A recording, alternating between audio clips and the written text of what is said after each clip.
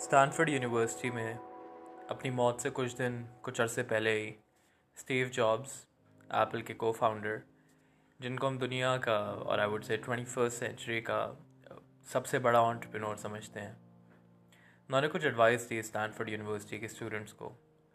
एक बंदा है जो अपनी मौत के बहुत करीब है, कैंसर हो चुका है।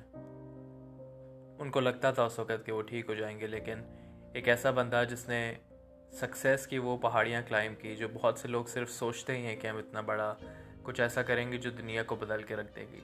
आज हम अपने इर्द गिर्द एप्पल के फ़ोन्स देखते हैं, लैपटॉप्स देखते हैं, उसे एक बंदे के बगैर शायद ये नहीं होता। तो वो कहते हैं हमें कि अक्सर हम अपनी ज़िंदगी गुजार देते हैं एक कैद खाने के अंदर। कैद खाना कौन सा? कि लोग क्या कहेंगे, लोग क्या सोचेंगे मेरे बारे में। जिनके साथ मैं बड़ा हुआ, मेरे दोस्त, मेरे बहन भाई, मेरे माँ बाप, जिनके दिमाग में मेरे बारे में एक परसेप्शन बना हुआ है कि मैं ऐसा हूँ और मैं ऐसा ही रहूँगा या रहूँगी। अगर मैं कुछ अलग करता हूँ, अपने दिल की सुनता हूँ या सुनती हूँ, तो वो लोग मेरे बारे में क्या कहेंगे। और अक्सर लोग इसमें फंस जाते हैं। वो कहते हैं याद करो कि 60-70 साल बाद आप इस दुनिया में नहीं होगे। 100 साल बाद शायद आपको वो याद भी ना करें। 200 साल बाद जो लोग आपके इर्द गिर्द हैं उनको कोई जानता भी नहीं होगा।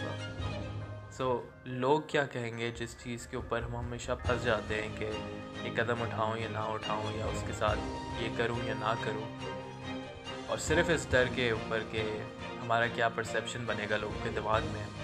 स्टीव जॉब्स कहते हैं कि मौत तो आनी है ना, तो ये चीज़ याद रखना कि आपने मरना है, वो आपको एक आज़ार या एक टूल दे देती है जिससे आप रियली सोच सकें कि मैंने करना क्या है ज़िंदगी में। अपने आप को रोकिए मत।